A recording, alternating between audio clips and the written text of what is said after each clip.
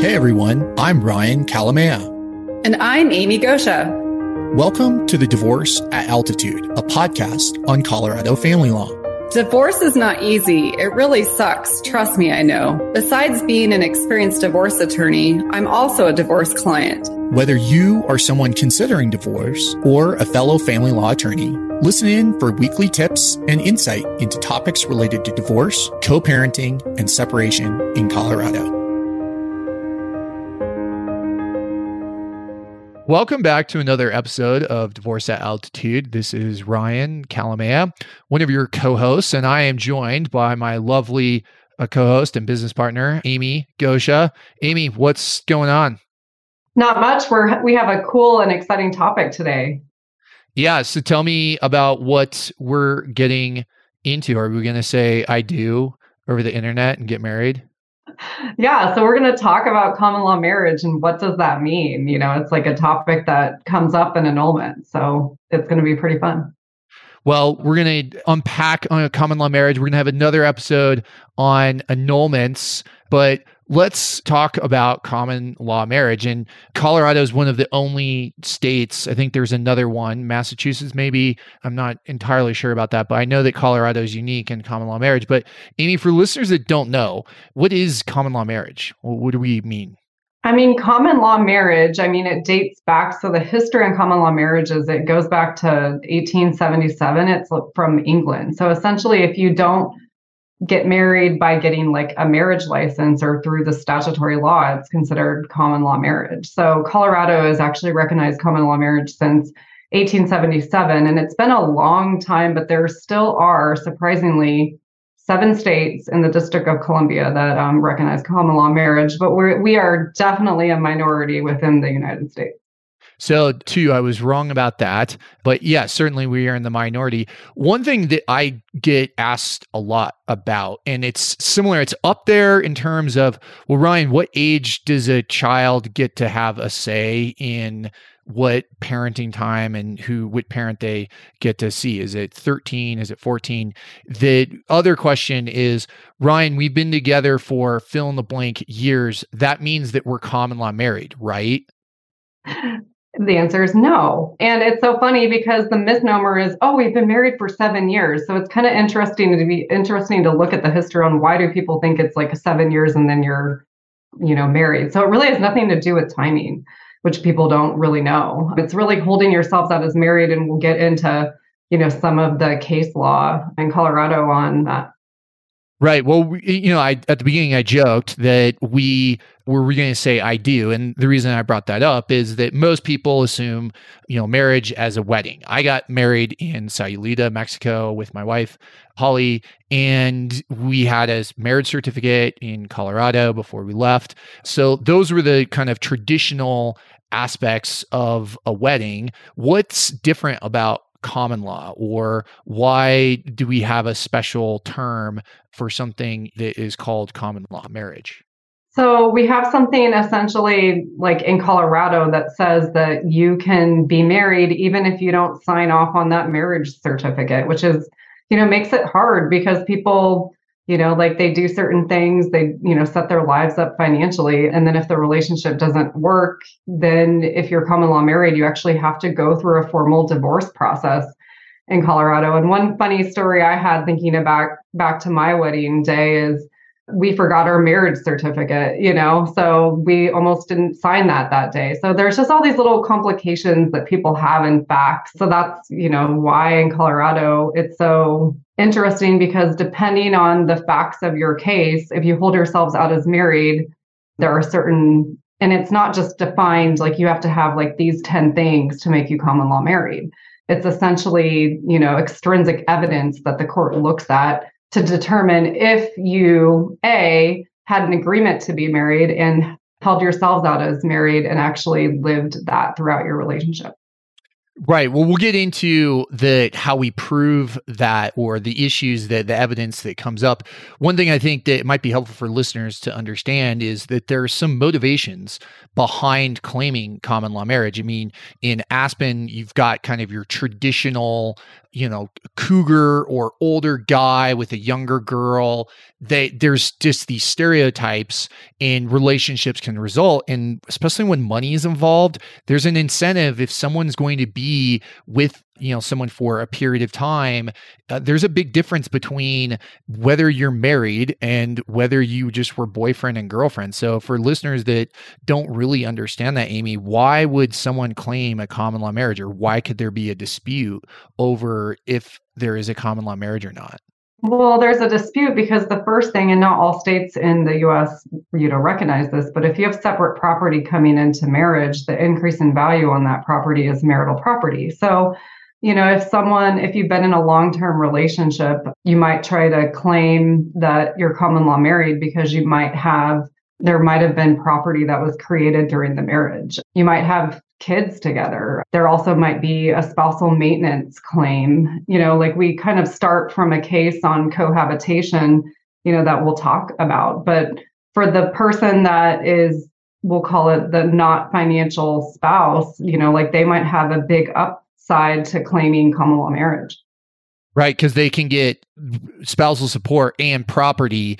If they have kids together, they're still going to be able to avail themselves of child support. And the analysis under an allocation of parental responsibilities action, or some sort of custody determination that people might be familiar with, it's not going to vary that much. But the real upside for someone to claim common law marriage is that they get the property or the division of property and spousal support. But there could also, Amy, be disputes on when exactly they were married, and that gets to the separate property and spousal support. So is it just that anyone can be common law married? What are the kind of requirements, and they can be prohibited, or are there circumstances that we have some guidance other than, they just hold themselves out to be married?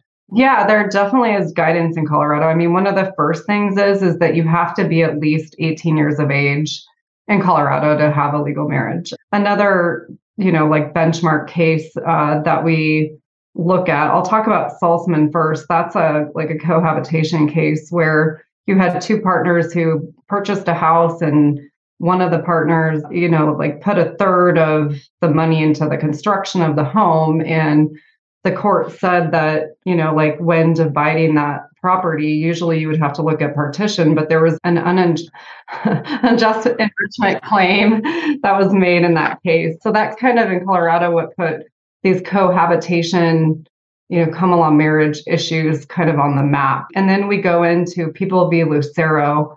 That's where it really lays out the two elements that you have to meet in Colorado to be considered common law married. And so the first element is you have to have mutual consent or agreement of the parties. And then you have to have mutual and open assumption of a marital relationship. And so probably most of the people who are listening today, they're like, well, what the heck does that mean? So we have a case from 2021 that further defined essentially what that means. And so the court in the Nell case in 2021 essentially said that you have to have mutual consent, but then that's also coupled with conduct that was manifested by mutual agreement. So that's where we get into these extrinsic factors, that we can look at. And so some of those extrinsic factors, and, you see this, Ryan, I see this in my cases where, it's a culmination of facts that will prove the marriage, that there was an existence of a marriage, such as living together, joint tax returns. If someone comes in and says, oh, I'm not common law married, but I filed, joint tax returns. I mean, the first thing I tell someone is, well, are you common law married, or did you defraud, the government? So, it's either you have to go in and amend your returns, or you need to get divorced. Whether or not you have joint bank accounts, beneficiary designations, whether you held yourselves out as married.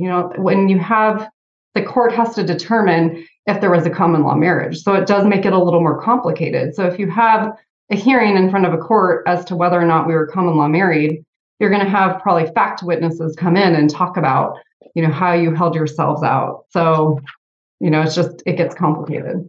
And just for people to understand what that looks like. So ultimately the court, and we'll get into the process next, Amy, on how this comes up in the process that it's litigated or fought over. But really what happens is the court's trying to decide whether or not these two people intended to get married and they held themselves out to be married. And how that can come up is friends would relate to or call somebody, hey, your wife is running late, or your husband called, and the person doesn't correct them, or they refer, hey, Amy, meet my wife, Holly. And when you use those terms, you have wedding, rings on, you have some sort of ceremony or anniversary, and you relate that. And there could be a wedding. I had certainly someone, they had a wedding, they had wedding pictures. They didn't have a wedding certificate. So it was kind of what you had, Amy, but then it was going to be an issue. But really for me, I think some of the most compelling evidence are the joint tax returns. And the reason that people, they may not understand is that there's different filing statuses for the IRS, and you can file individually, you can file head of household, and you can file married and married joint, married separate.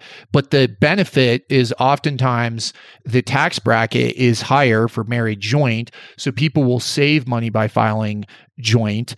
And then the other aspect that frequently for me that I see, and I'll ask my client if there's any sort of health insurance. So when you designate someone as, your significant other, you can get some sort of, like, my family is on our firm's health insurance plan because they are dependent and we're married. But you get into like Valentine's Day cards and bringing in all these people that can testify and triangulate that evidence. And Amy, I mean, we've had cases they really are, like, from an intellectual standpoint, really interesting. One where Facebook, that used to have that relationship status. I think it may still do, right. But they do. The person put married as like their status update, or they're in a relationship, and that person was the person denying that there was a marriage.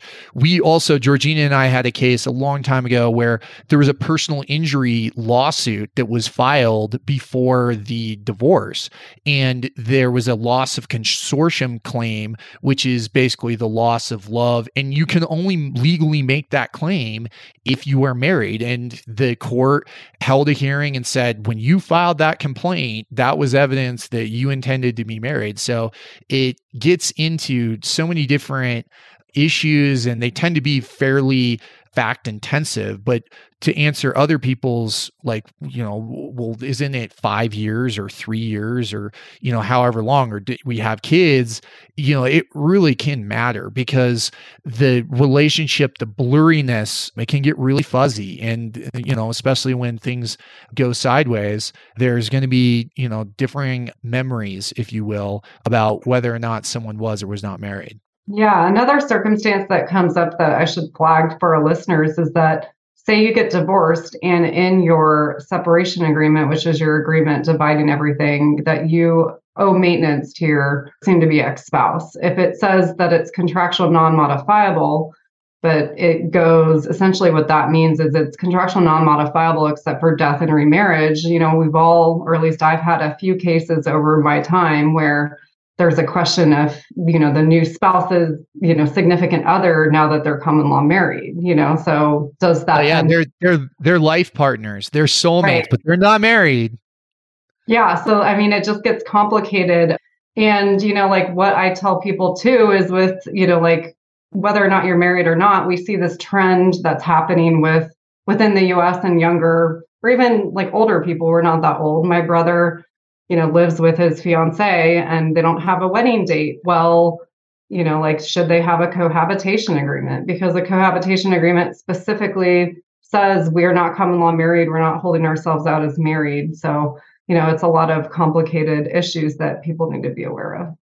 Right. Well, before we get into the process, one thing I wanted to clarify for listeners, if it wasn't clear, is that the Salzman v. Bachrach is kind of the opposite, because there was no doubt that the boyfriend and girlfriend weren't married.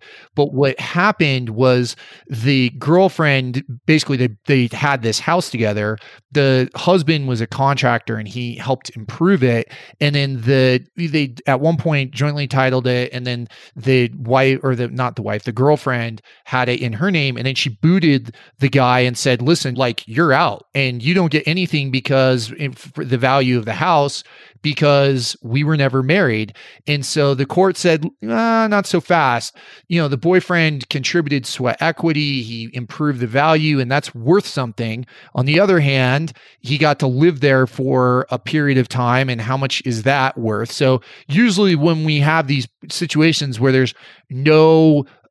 is no common law marriage, you will have kind of a derivative claim. It's not just that's the end of the story, because there can be what we call a Bachrach claim, where someone will say, well, I helped, your business, or in particular, your real estate, your house. But then the other person, the owner, says, well, you live there for free. And, that's, you kind of do a cost benefit analysis. But if there is going to be a dispute over common law marriage, Amy, how does that shake out? Like, what happens?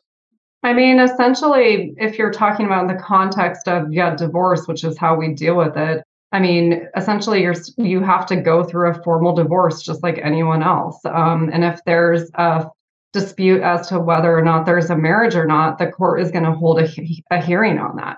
So it's going to be usually a separate hearing to determine, are you married? What is the marriage date? Like you said, you flagged that issue. I mean, that's something that is highly contested, is when is the date of the marriage if it's a common law marriage. So, it's a whole separate hearing, almost like a hearing when there's a prenup, if there's an issue on validity or enforcement, so it can get pretty expensive. So if the court finds that there's not a common law marriage and you have people who've been together for a long time and have property, I mean, what you're left with, and you kind of alluded to this, is essentially civil remedy. So the remedies that you're going to see, and I've had to file this in certain cases, it's literally a civil complaint regarding, like partition, meaning splitting property. How does that look? Unjust enrichment, joint venture. I mean, it just gets really messy and expensive.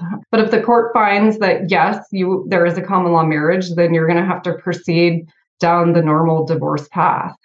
Right. And then if, let's say Eric and Melanie Wolf, if there's a claim of a common law marriage and Melanie files a petition for dissolution of marriage, Eric says, whoa, we weren't married. There was no marriage. We were just boyfriend and girlfriend.